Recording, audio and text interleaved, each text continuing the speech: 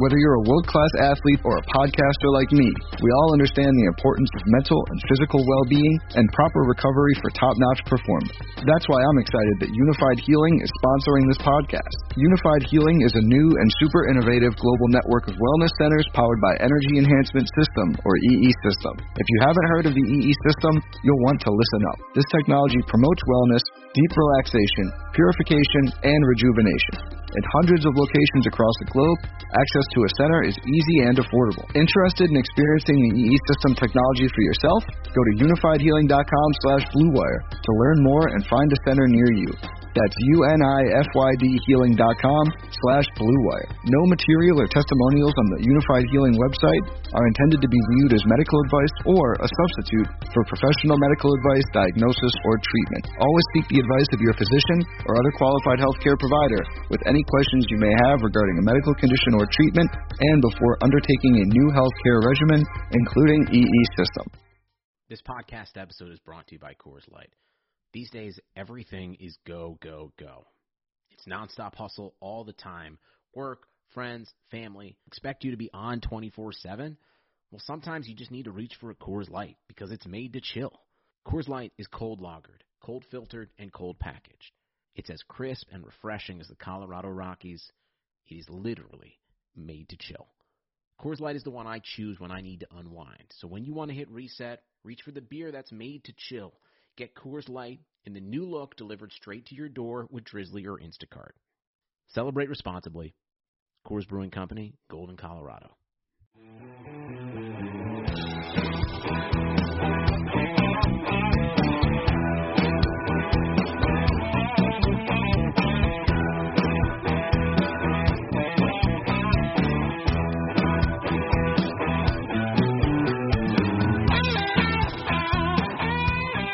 Hey, how's it going, everyone? This is Tyler Dunn here with Jim Monis for another episode of the Go Long Podcast. Super Bowl week, Jim. It's Super Bowl week, so we figure we'll ramp it up a notch. We're going to try to crank out some more episodes, and we're going to get it started right now with the Tampa Bay Buccaneers' own team reporter, Carmen Vitale. How's it going? What's happening? How's life in Tampa right now? Yeah, like I told you earlier, I thought I knew chaos, and then today hit. So we are in the throes of Super Bowl media availability. It was opening night, which happened during the day, which was all virtual. It was over Zoom. It's been a huge adjustment, and we're not really understanding which way is up right now. But we're here, and I'm happy to be here. So thank you for having me. Carmen, have you covered Super Bowls before? Like with the madness, and now to see it virtually, I can't imagine how different it is. Yeah, so not in this capacity. So I've worked as like a PR. I was in PR before this, and so I've worked as a PR volunteer before. And then last year, actually, Ty and I saw each other at Kansas City Media Availability because I was just down. It was in Miami, so I made the drive, and we had, Mike Evans was doing some stuff, and there was some of our other guys were doing stuff down there. So I just kind of popped in. But I didn't go to opening night. I didn't really have, the full experience whatsoever. So I was looking forward, to being able to do that, especially as a team reporter, as a staff writer. You're like, oh, that would be so cool to be able to cover a Super Bowl in that capacity. And then it gets here and COVID. So we're in a pandemic. But the NFL has done a great job in trying to figure out, an alternative. And as chaotic as it was today, we got a lot out of it. So, can you bio-blast us here, Carmen? We know Northwestern, and we know you've been with the Bucs for how many years have you been about the team there for the site? This is my fifth season, but I started as their copywriter, actually. Okay. So I kind of made my way over to, I'd always wanted to be a sports writer. And so, yeah, I made that transition 2 years after. So this was my third season covering the team in this capacity. Gotcha. Sort of. The first season was I was doing both jobs, and that was talk about hectic. Yeah, that was fun. But yeah, so this is I feel like my second full-time season doing it. And it's been a wild, wild ride, let me tell you. But yeah, before that, sorry, I did PR for a while. I was in baseball. Okay. I worked with the Dodgers, the White Sox, as one of their, like, I was a sports info. I was a stat nerd. I was a sports info girl. So Arizona State was my undergrad degree. You know, Northwestern, that was my graduate degree. Undergrad was at Arizona State, and I worked in their sports information office the entire time I was there, focusing mostly on football. So, yeah, that's a very brief synopsis, but just goes to show you really never know where life is going to take you. Arizona State, Northwestern, Tampa. Yeah. One of these things is not like the other, but I feel like Arizona State and Tampa are like very much on the same plane. And then you're like, oh, but she actually does know some stuff because she went to Northwestern. Oh, no. I validated myself. Hey, when I think of Arizona State, I mean, I don't think of anything, but the only thing you ever hear is party school. Party. Yeah. It was. But you know, a lot of my friends that were from the Ivy League that I scouted with, like Mark Ross for NFL Network, Josh Lucas works for the Bears, went to Harvard, but they all tell me the same thing. It's just like any other, you know, it's whatever you put into it. Right. You know, college is college. If you want to sink yourself into the books, you know, you have to at Ivy Leagues, obviously anywhere, but you can still party your ass off anywhere. Yeah. And to be fair, I probably have one of the more boring stories of being at ASU compared to my counterparts, at least, because I worked all the time. I had that internship. I had multiple other internships throughout college. So I just had a very one-track mind. I had my fun. Don't get me wrong, but I definitely had friends that had more fun. James Harden? Yeah. So we were there together. We were actually the same year in school. He's a little bit younger than me because he started school very early. But yeah, we were the same year. And so he came in and, I actually got to know him pretty well when we were younger, in our younger days. This was pre-beard James Harden too, which is really funny to think about. And I'll never forget, after he got drafted, he came back to the bars at Arizona State. And there's like a strip of bars that lines campus. And they're just, you know, they're seedy college bars. And he rolls up in a Rolls Royce Phantom. And we all just look at him like, what? Who are you? And then he buys shots for everyone in the bar. And we're like, all right, this will play. You could come in with your Phantom if you're going to buy us all shots. So his head high school basketball coach, his name was Scott Pera. Yes. Who followed him to Arizona State. Yes. Which, however that works, it works. But Scott Pera coached me in 10th grade basketball in high school. Wow. Yeah, and I still talk to Scott. Like, he's a head coach at Rice University right now. Yeah, but anyway, he was Harden's high school. It's that whole story was crazy. I think that was how they get to Arizona State is crazy. Yeah. But it's just insane. And Harden and Pera are still very tight. But I like that about Harden though, that he's still tight with his coach, and that's pretty cool. Yeah, that says a lot about somebody when you hear that anecdotally, doesn't it? Yeah. He honestly, like, even kept in touch with our media relations guy, Doug Tamaro. And I think it's because, like, you know, you're so young in those situations, and he left so early. I mean, I think that it was one of those things where he just knew that he was going to have a higher draft stock if he went out then. But I don't think in any stretch of the imagination he really was ready to leave school from, like, a mental standpoint. Like, you're a kid. Plus, he started, you know, his birthday, I think, is in the summer. So he was really young. He was starting college. So I think he kind of gravitated towards a lot of people, and a lot of people had a hand in making him comfortable at ASU, as comfortable as he was. So yeah, he keeps in touch with all those people, which is, yeah, you're right. It's really cool. It is cool. Well, we are a very Patrick Mahomes friendly podcast. Oh here. boy. So we've been blowing a lot of smoke up Mahomes for a while now, from episode 1 on, really. So you have to convince us that the Super Bowl will be a game because, no, I can see a formula for Tampa Bay. I definitely can. They've got the pieces. I mean, you can definitely rationalize it. But, I mean, Mahomes has been unstoppable. But you're there day in, day out around these Buccaneers, Carmen. What do you see? What's the mood? What's the emotion? How do they somehow slay Patrick Mahomes, who has been unstoppable? I mean, you're talking about Patrick Mahomes like he's the dragon, like he's not going up against Tom Brady, who's quite possibly the greatest quarterback of all time and has been in this game more than anyone else. But clearly that's not a head-to-head matchup. You're talking about the Bucs defense and how they can get to Mahomes if they can. This kid is, I'll give you, like, he's ridiculous. He's ridiculous against the blitz. Like, he's got a better passer rating when he's got guys coming at him in his face. Like, that's just insane. But what I thought was very interesting was he has a lower passer rating under pressure. So this is where you differentiate, the whole pressure versus the blitz. And if you get pressure on him, then you can disrupt him. And that comes from, I think, you're going to have to contain him. You cannot let him get out and run around and buy his receivers all sorts of time to make these ridiculous plays that you think, the play is over and it's not. But if you keep him in the pocket and then you can collapse that pocket, the interior pressure. I'm actually working on an article right now talking about how important that's going to be for our guys, and how well I think that they match up, because this year, I think especially the Bucs defense has taken such a huge step forward in that interior pressure, even despite losing Vita Vea very early on. Vita's back, but Sue and guys like Steve McClendon, Will Golston, they have been able to generate pressure from the interior all season long. And if you can keep Mahomes in that little pocket and then collapse it, you might have a shot. Yeah. So that's what they're going to try to do. No one's really been able to contain him, though. So. I mean, that's the key, right, Jim? I mean, he's got to stay in the pocket. I mean, I think all of his interceptions are in the pocket. So that's where you have to quarantine him. You can't let him get out, improvise, and doing all this crazy stuff. What do you think, Jim? Did Carmen hit it on the head? No, I think that's, I laugh sometimes. I feel like that's the recipe for any team that has a good quarterback is however you can pressure that quarterback, you're going to at least give yourself a chance. Watch that Saints-Chiefs game from this year.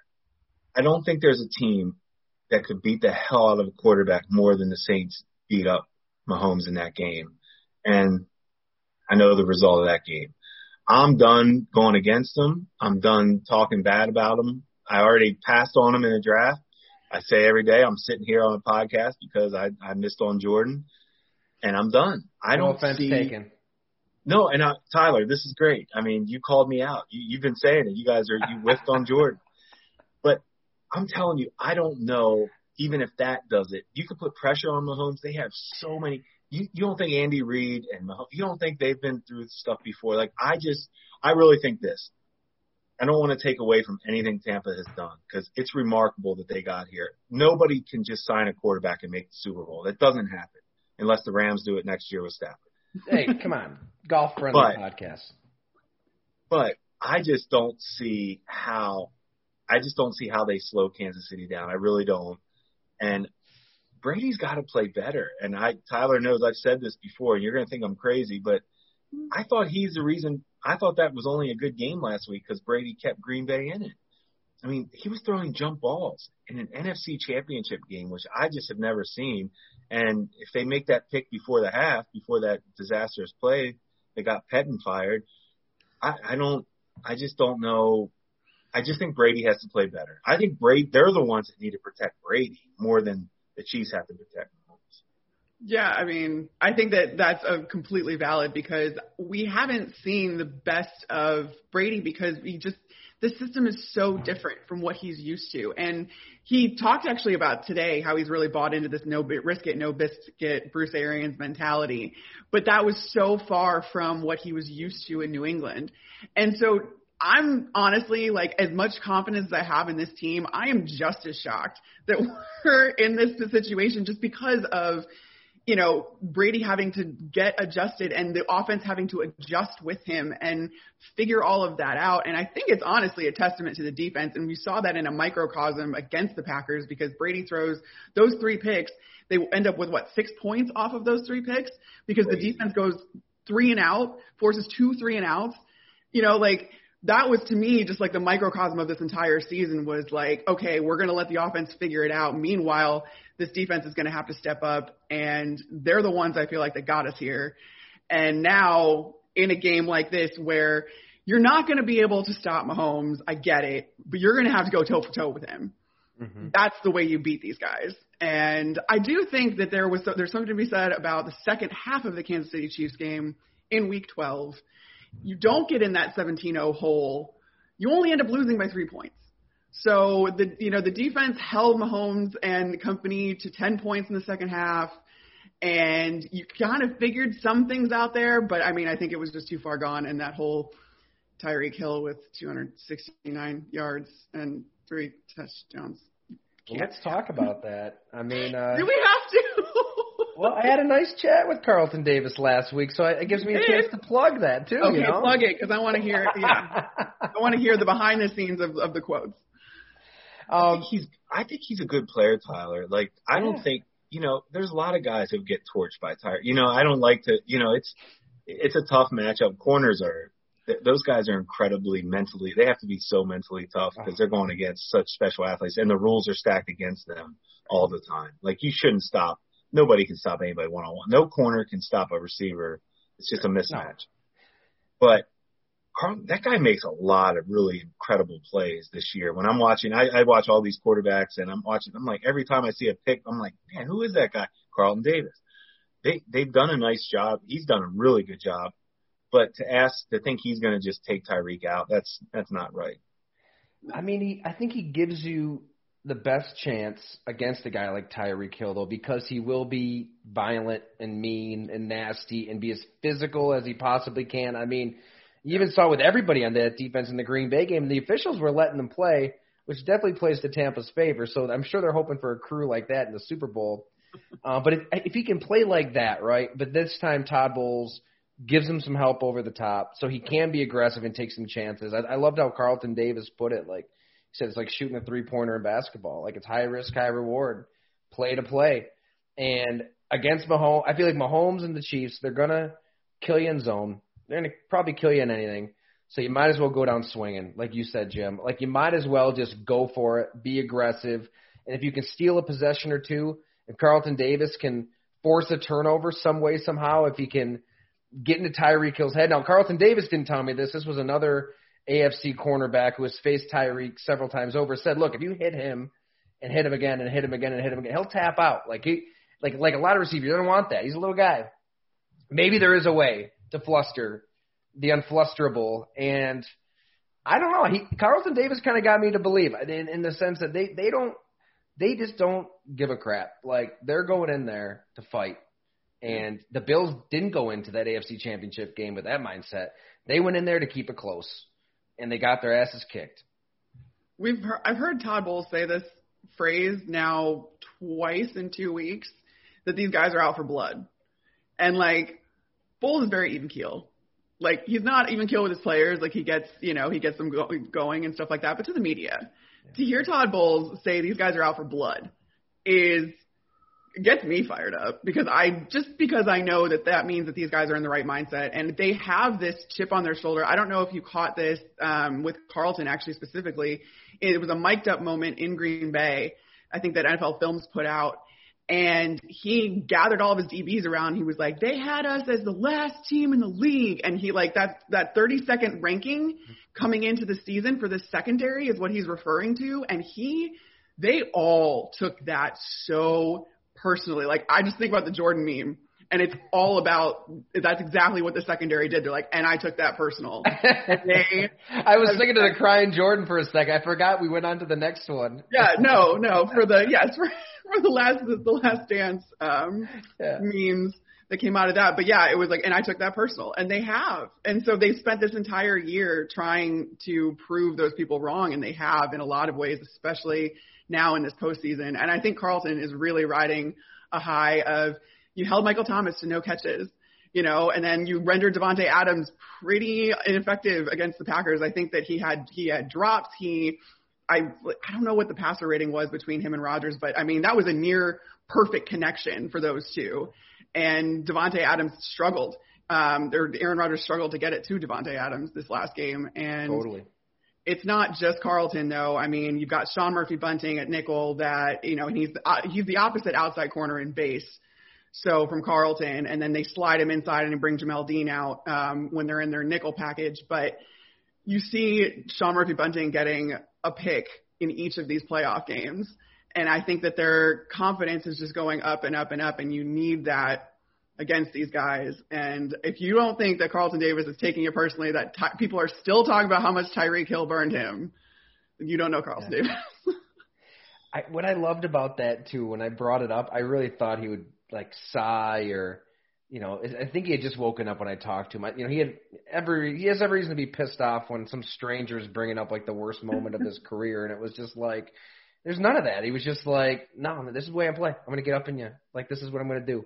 And sometimes it's going to work, sometimes it's not going to work. So it's going to be interesting how aggressive that they end up being, especially when, again, it's not a head-to-head thing, but you look at how aggressive the Kansas City defense is and how aggressive Spags has been in his second year with this team. But I'll be interested to see if you do see more of that press coverage at the line with Carlton, where he's making contact with him within those 5 yards. And maybe that's where the opportunity he's taking to kind of rough this guy up a little bit. And then, yeah, like you guys were talking about, maybe have a little bit more help this time over the top in the form of safeties, although our safeties were injured. We played most of the Green Bay second half in Green Bay with backup safeties. So it's incredible. Right, which, yeah, kind of adds a whole nother layer to how ridiculous this defense is. Man, love it.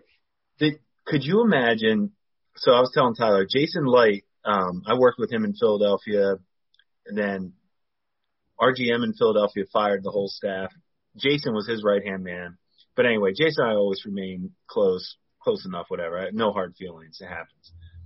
And I like Jason. I'm really happy to see him having success. He's a good GM. You could see the draft picks are panning out.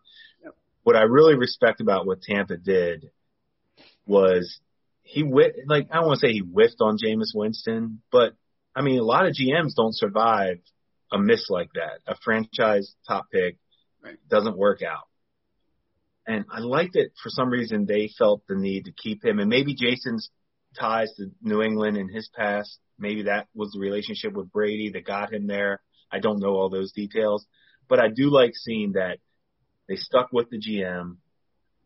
And I know Jason knows Bruce Arians from their time in Arizona. And then it just seems like Jason Light has done a really good job. Head coach, quarterback. This thing's working. Some great draft picks here this year, especially last 2 years, really. I'm happy to see Jason get this opportunity. I really am. I think Kansas City rolls in this game. I really do, which is crazy. I know, not rolls, but I think they win. But I think you can't give enough credit. Come back on this podcast if and when we win and the Bucs win and just kill you for this. Tampa wins. If Tampa wins, I'm going to be broke. My kid will have no college fund because I am all in on Kansas City. I am going big. I put it in already at -3 because I don't want it to get to 3.5 because that half point can always get you. But I'm just telling you, I'll be hitting Jason up. I think I've hit Jason Light up every year for a job, and it doesn't seem to work out, but that's okay. But anyway, I really do. I admire what Tampa's done, but I don't know. I just don't see this Kansas City team. I've been saying they're Alabama and Clemson in college football to me. I don't know how this train stops right now. Well, I think when you were talking about Jason, like surviving all of that, you do have to look at, and this is a credit to the foresight of ownership, of, people around the organization that kind of knew what his value was. And you see Jason hit a lot I feel like in the later rounds. And 13 of our 22 starters were draft picks. So they came from the draft, which when you think about that, I mean, yes, it's really hard to have taken a quarterback first overall that doesn't end up working out, but you've gotten a lot, in return, to the point where you were able to woo the biggest free agent in NFL history because of the roster you had built.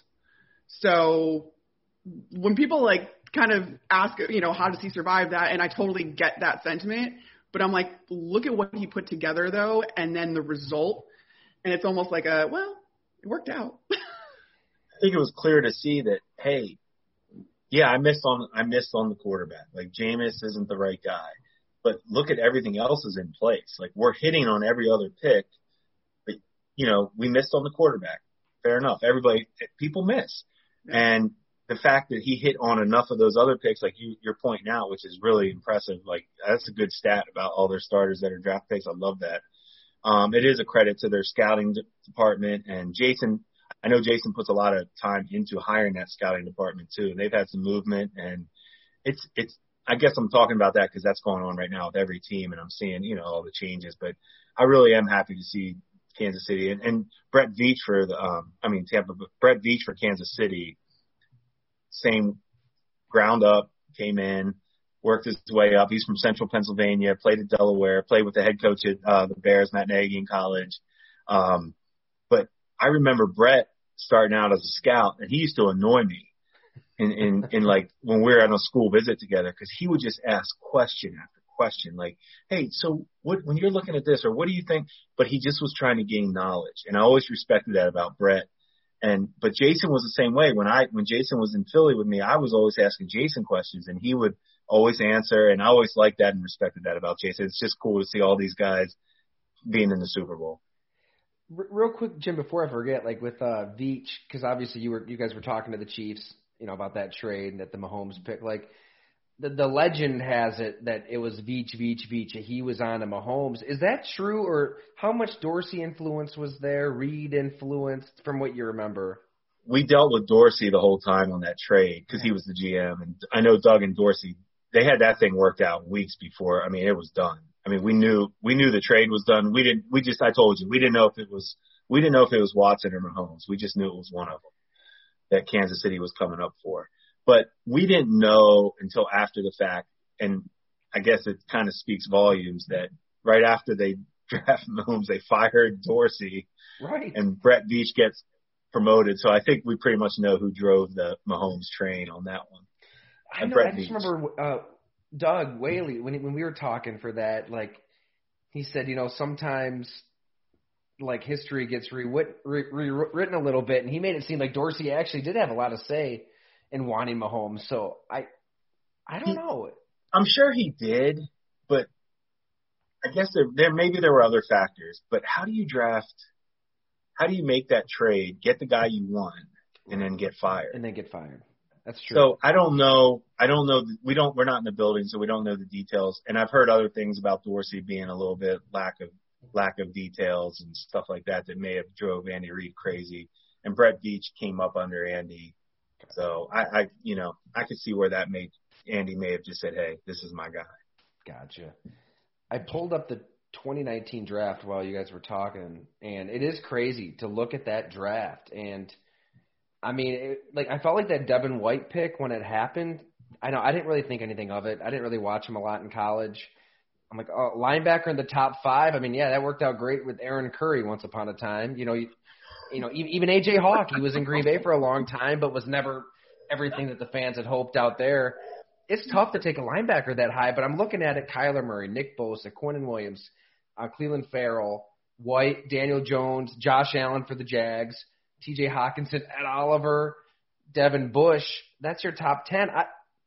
I mean, I like Kyler a lot, but, we'll see what happens there. Devin White might be the best player in that top 10. I got killed because I stuck with Devin right out the gate. I was like, this is my dude. I had heard, talked to a bunch of people like in the building, out of the building. And I just loved him. I'm a super big, if I were to play football, I would have been a middle linebacker. So I'm like all about linebackers, but I got killed for saying that the Bucs should take Devin over Josh Allen specifically. With the Jags, and I called it. We did like a mock draft special where the other writer and I went back and forth about our mock drafts, and I had Devin, and when I tell you the comment section was not kind to me, it was so funny. But now I'm just like, sweet vengeance. Now all of you guys are Devin's biggest fan, and guess who was riding with him from day one? Riding with the cowboy, because that was. But he's just been invaluable. And what's crazy to me, especially, is because you've got Lavonte David next to him, and Lavonte is way more chill. He's not super vocal. If Lavonte is talking, then something is almost wrong. It's when whichever parent was more patient with you growing up, but you heard them yell and then you were like, oh, I'll send myself to my room. If Lavonte gets on you, you send yourself to your room. But then to see Devin come in and be this vocal guy and just off the bat be this leader when you've got a guy that's been with this franchise, since 2012, it's really interesting how they play off of each other and how I think that them together has made just this defense. They bring this defense together just with their varying styles. But that's been that was the crazy thing. Like the intangible thing about Devin was I just couldn't believe he came in and was like, yeah, follow me. I got this. That was I mean, what do you think, Jim? I know you've been high on Devin White for a while now. I mean, when I list those names off, is that your takeaway too? I mean, the way he impacts a game, it's every way. I always want to give guys time before that might be the NFL scout in me, not the rush to judgment. Like, I'm not big on the draft grades after the day of the draft. Like, I never understood. Now, Jim, there's 2 years. We can. No, I'm saying it was like, wow, okay, they really took a linebacker that high. Yeah. He really is panning out. And the more you watch him, you're like, yes, he is everything you want at that position. It's a hit pick. You still always want pass rushers and corners to me at that high of a pick. But hey, at the end of the day, when you draft that high, I'm done trying to analyze position. Is it worth it? Blah, blah, blah. If he is damn good and you're winning, it was a great pick. And to your point, Carmen, like you had that, you at least saw that energy he'll bring and the talent. And he did. And that's a great pick. Like, regardless of, does he affect the quarterback? How many sacks does he have? How many picks? Don't worry about that. It was a great pick. Like, yeah, exactly. How many busts? He had 9 this year. Yeah, exactly. How many busts can we – that's what people don't realize. Like, you don't think about that with a middle linebacker. So it's like, okay, this guy is a difference maker. He is affecting the other team's quarterback, and that's what – when you're scouting a player on defense, does he affect the other team's quarterback? White does. Mm-hmm. That was, I think, the biggest vindication, too, for me this year was last year it was the first year in Todd Bowles' defense for everybody. And people laugh when I say this, but it was like pretty vanilla for what Todd Bowles can do and what his schemes are.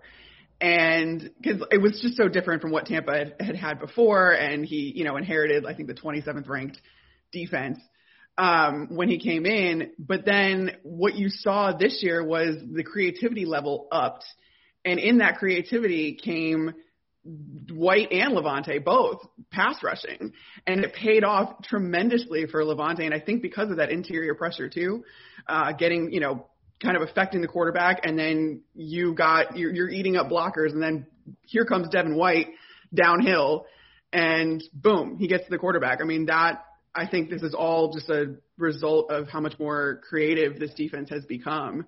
And now you're really seeing Devin's potential because they knew that he could be a pass rushing linebacker, I feel like, when they drafted him, and that he could be a factor in there. But it just took maybe a year or so for everyone to get comfortable to get to that point. And now we're seeing it, which is cool.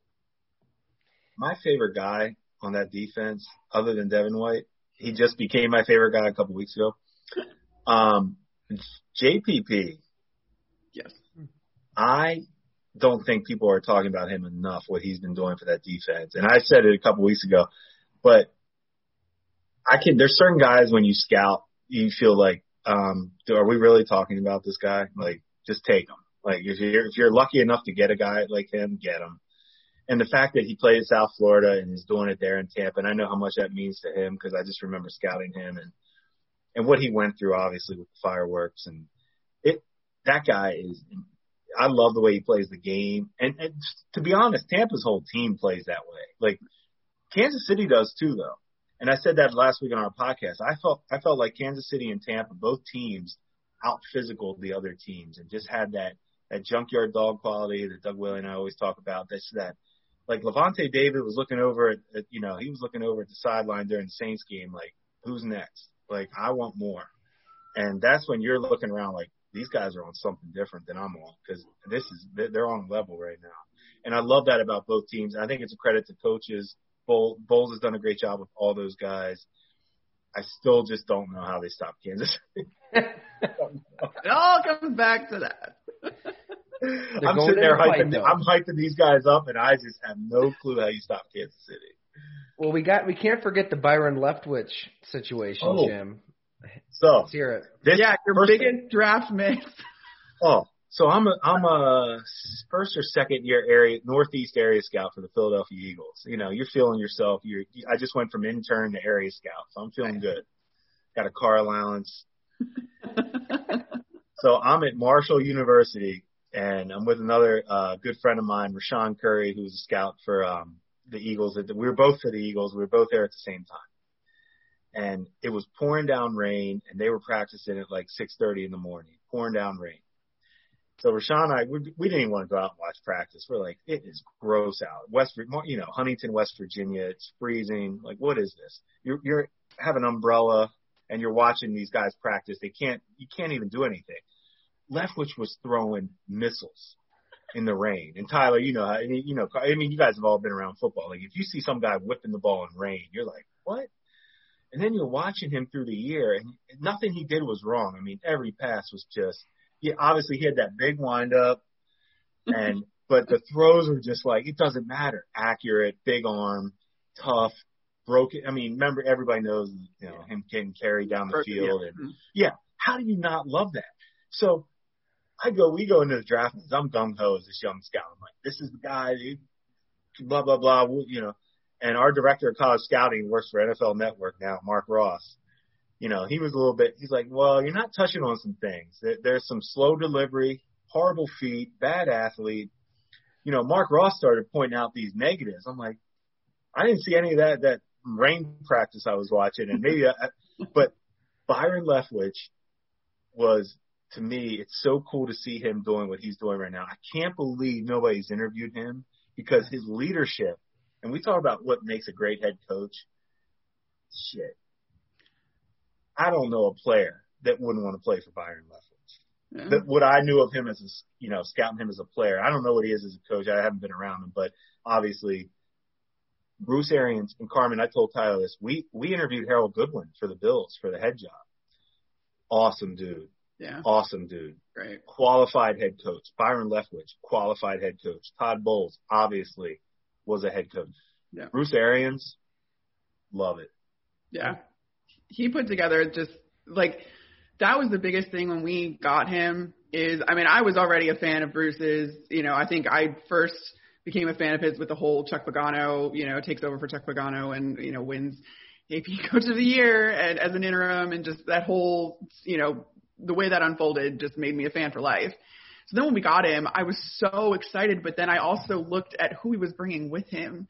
And I think that was the biggest thing in getting to like this turnaround, which now was so quick. Like in hindsight, in retrospect, it's like this is the second year under Bruce Arians, but I think it's a credit and a testament to his coaching staff and all those qualified guys that are head coaches in their own right. And they're kind of head coaching their side, their respective areas of this team. Like Todd Bowles is the head coach of the defense. Byron is, he's the play caller. Bruce is very much more hands off than he ever was in Arizona because he trusts Byron. And same with Harold Goodwin. Goody, he works with Byron, and you've seen just like the strides this run game has taken, the offensive line especially, and it's all, because of Goody.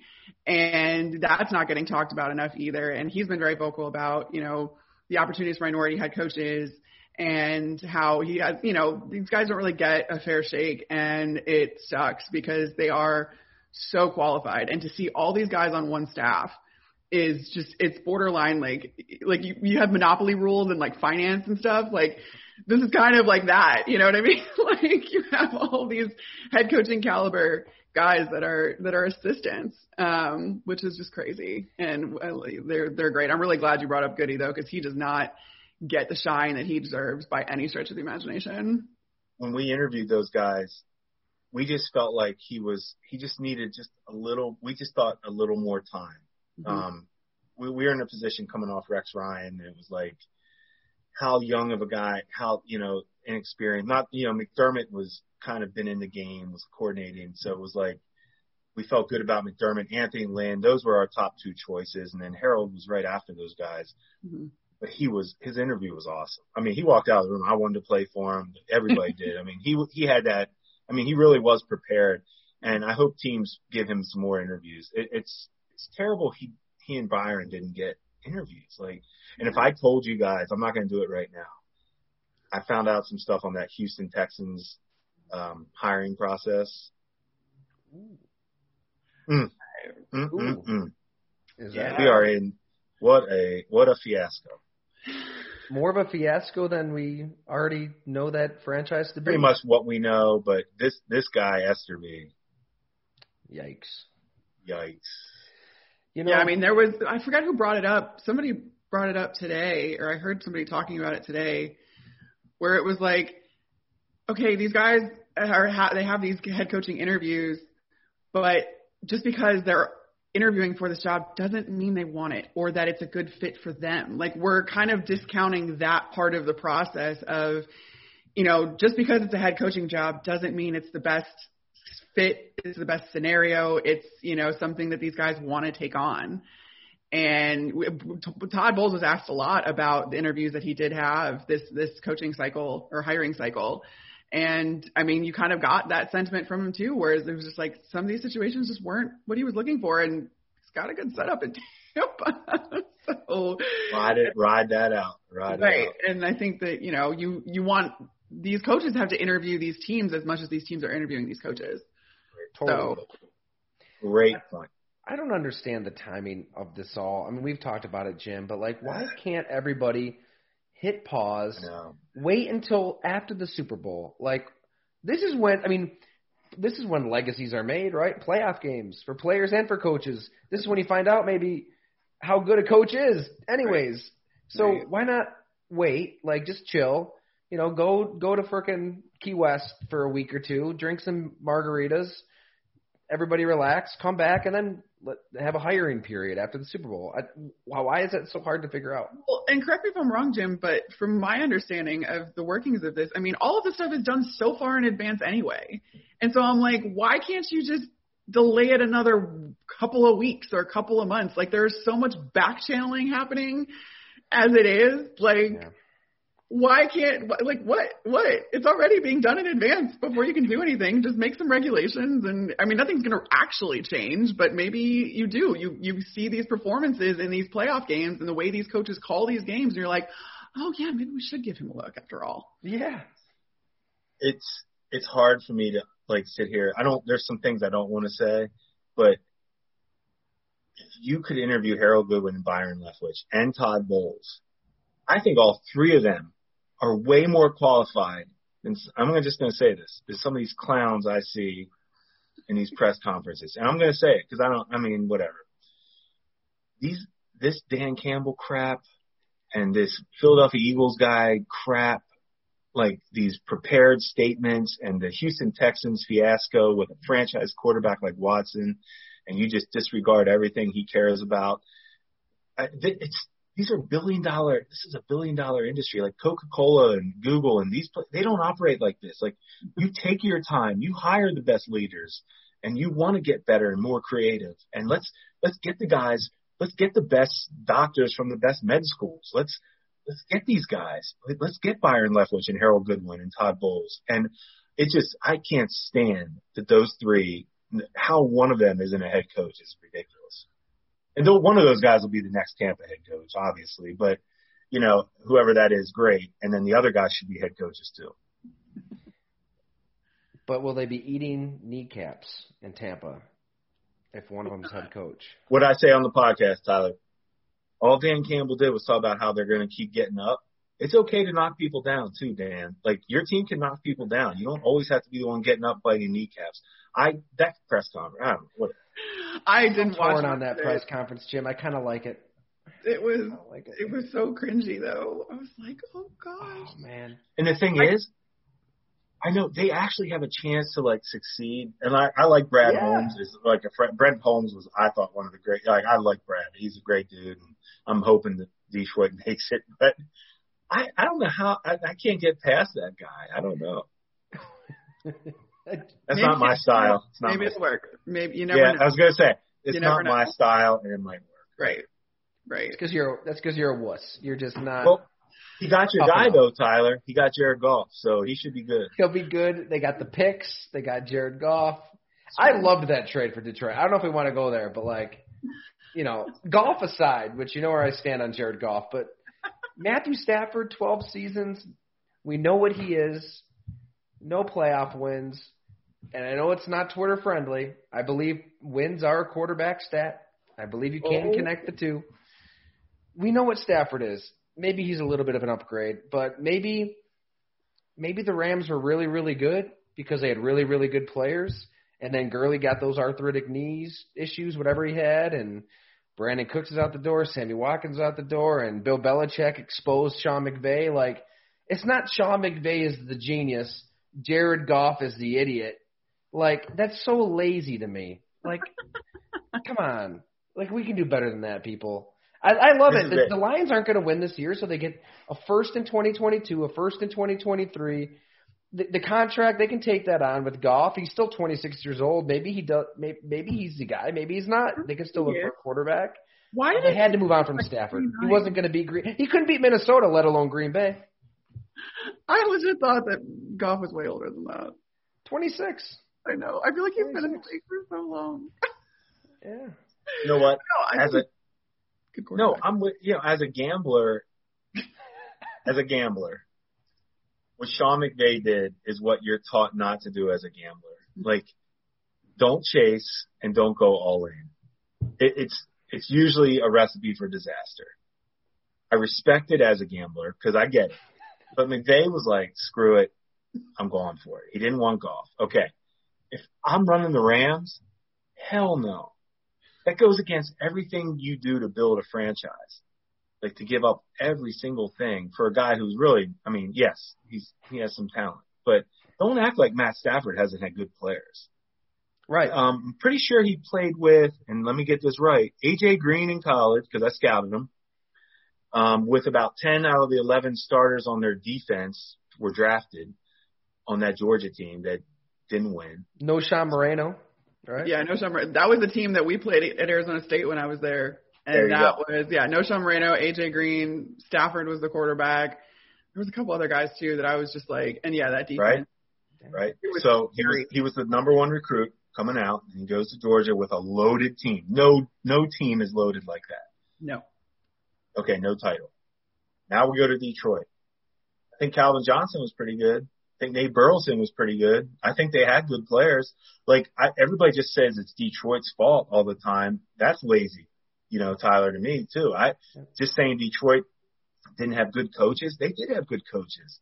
And they did have success. Like, they didn't win games. Like, we played them in the playoffs with the Saints.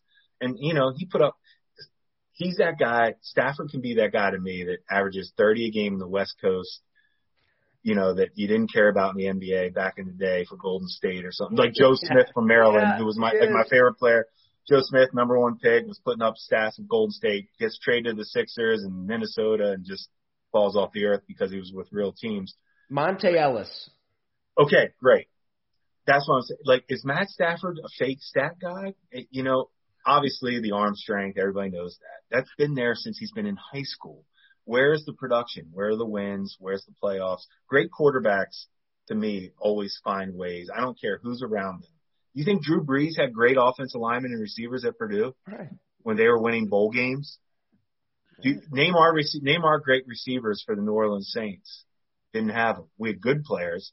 We had good players for the system. We had Colston. Well, we had Meacham as the deep threat. Devery Henderson deep. Colston, good player. Lance Moore. We had really good players, but that's my point. You don't need can you imagine if Drew Brees had Calvin Johnson? What are we talking about? I don't understand how we're just skipping over this with Stafford and we just anointed him as this. I like what McVay did. I respect it as a gambler, not as a professional. I mean, I totally agree with everything you said, Jim. I mean, 12 seasons of that. That's enough time to know what a player is or isn't. There's not a huge gap between those two. No. Goff and Stafford. There isn't. I really believe young that. And doesn't get hurt as much. And I'm not a Goff fan. I'm not. But at the same time, I don't think Stafford's just snap your fingers and we're Tampa, we're Brady. He's not Brady. This is insane what Tampa's doing. It doesn't happen. Yeah, I was going to say, that's the one comparison. Because, you can even look at Tom Brady's record back in New England. How many superstar players did he have around him, and he still managed a lot of things. Yeah. All of the things, in fact. So I'm going to disagree and say I don't subscribe to the whole quarterback wins stat. Oh. But I do think that regardless if you include that in Brady's repertoire at least, he makes a case for being the greatest quarterback of all time. And yeah, he was single-handedly able to will the Patriots in a lot of those seasons to success. And now you see it with the Bucs, but I also want, those first few years in New England, he had a really good defense. Mm-hmm. And I think that that's kind of the same situation that he's finding himself here in Tampa, is he has a really good defense to fall back on while he figures things out. Because we were talking about earlier how he's, But, I always thought the Patriots were a little bit like when I was with the Saints, where you had a lot of probably very good players, maybe not superstar number ones, whatever, but they fit every single part of their system. Where, come on, Hernandez and Gronk are studs. Edelman and these guys in the slot, studs. Randy Moss, when he went there, stud, obviously Hall of Famer. But they found a way to put together at least the right pieces for their system. And I think Tampa has done that, to be honest. I think that's probably why I'm sure that's why Brady was like, let me take a chance here. You guys have some players. Well, I think it's interesting because, like, you look at the setup in New England and, Bill Belichick has basically absolute power. But what that affords you, though, is then you're automatically on the same page in the personnel side and the coaching side. Oh, yeah. And what has also happened in Tampa, while those are two separate people, both Bruce and Jason are very much on the same page with each other. They believe in each other. I think Jason even said, like, they argue well. So, like, or they disagree well. So, like, I think that's kind of the X factor in these teams where you need those two parts to be just completely on the same page. And that doesn't happen as much as you would think, I feel like. And so I think that's why, yes, the Patriots were so successful, because Belichick was just getting the guys he knew that he needed for his system, and they were all system guys, and the puzzle pieces fit together. And then here you see a very similar thing, but with two separate guys, and Jason kind of subscribing to Bruce's philosophy and vice versa. Andy Reid was always tight end friendly in Philly when I was there. Like, I'm going way back, but always tight end friendly. I won't bring up names, like, because it's too many people listening might not remember. L.J. Smith. Well, that was one of my Northeast. That was one of my first. Yeah, no, that was one I'm proud of right there. Nice. But Chad Lewis from BYU, just a guy. But then LJ, and then he continues it to Kansas City. Sean Payton in New Orleans, tight end, heavy, like. And I see it now with Andy and KC. I just love how these coaches know exactly. These great coaches, put them in anywhere, and they're going to get the exact right prototype guy. That's what separates them. It's not the X's and O's. It's the talent. They know what they want in every position. Andy Reid, you don't think he's played with injured offensive linemen before? I know the Chiefs had some tackles out. Yeah. You don't think he's been through this? Yeah. He's been through this a million times. Trust me. He knows they'll be fine. They'll help out. They'll know how to get through this. Mahomes is aware. Everybody's aware. I don't think you can use that as a reason where Tampa's, their front four is going to beat KC's O-line. They might, but trust me, they're going to be prepared for it. Jim, you mentioned that you threw some money down on these Chiefs. We got to know how much money. I'm afraid. No, it's not like that. I don't have that kind of money. Yeah. Oh, okay. For me, it's a lot, and I hope it works out for my son and my wife. Little Walter. Think of little Walter with these. What's an education? Well, that's why I drink Miller High Life. I spend my money on big bets, and I try to back off on beer sometimes. I didn't even ask you what you guys are drinking tonight. I got my Hamburg Louis IPA right here. What do you? Ooh. Yeah, I don't know. Working. Carmen's working. She can't drink. She's got a LaCroix. Okay. LaCroix. That's not spiked, but I have a beer, Tyler, but I don't know if I can say where it's from. Okay. Fair enough. Fair. Well, that was awesome. Carmen, thanks so much for Carmen, on. I think we told you a half hour. We talked an hour. What's Carmen's prediction? Oh, boy. I mean, obviously I'm biased, so I'm going to go against whatever both of you apparently. You have no faith in my team. I can be persuaded. We got a week. But it's going to be a close one, and I think it's going to be. So I'm looking at these offenses and how potent they are and high powered they are, and I'm like, so this game is going to come down to defense. That's just what's going to happen because you're expecting this just clash. I don't know. But I go back and forth because I'm like, I really think you're just going to need to keep up with Mahomes. But you're also going to have to keep him. I don't know. Score prediction, Bucks 34, Chiefs 31. Ooh. I like it. I like it. Carmen, where can everybody find your work, your account? I don't want to butcher your Twitter handle. Twitter handle is Carmi V, and I know that it looks like some Russian name. If you don't look at the way that the letters are capitalized, everything like that. Like when it's all lowercase, it looks like Karmiev, and it looks like some sort of Russian name. But no, awesome. Carmi V, CARMIEV. Well, you're a fun follow. You do great work. Phenomenal work there with the Bucks, and man, that was an awesome perspective. So, thanks so much for getting the Super Bowl week kicked off. I appreciate you guys as always. That was great. Thank you so much. Cheers. Go Bucks.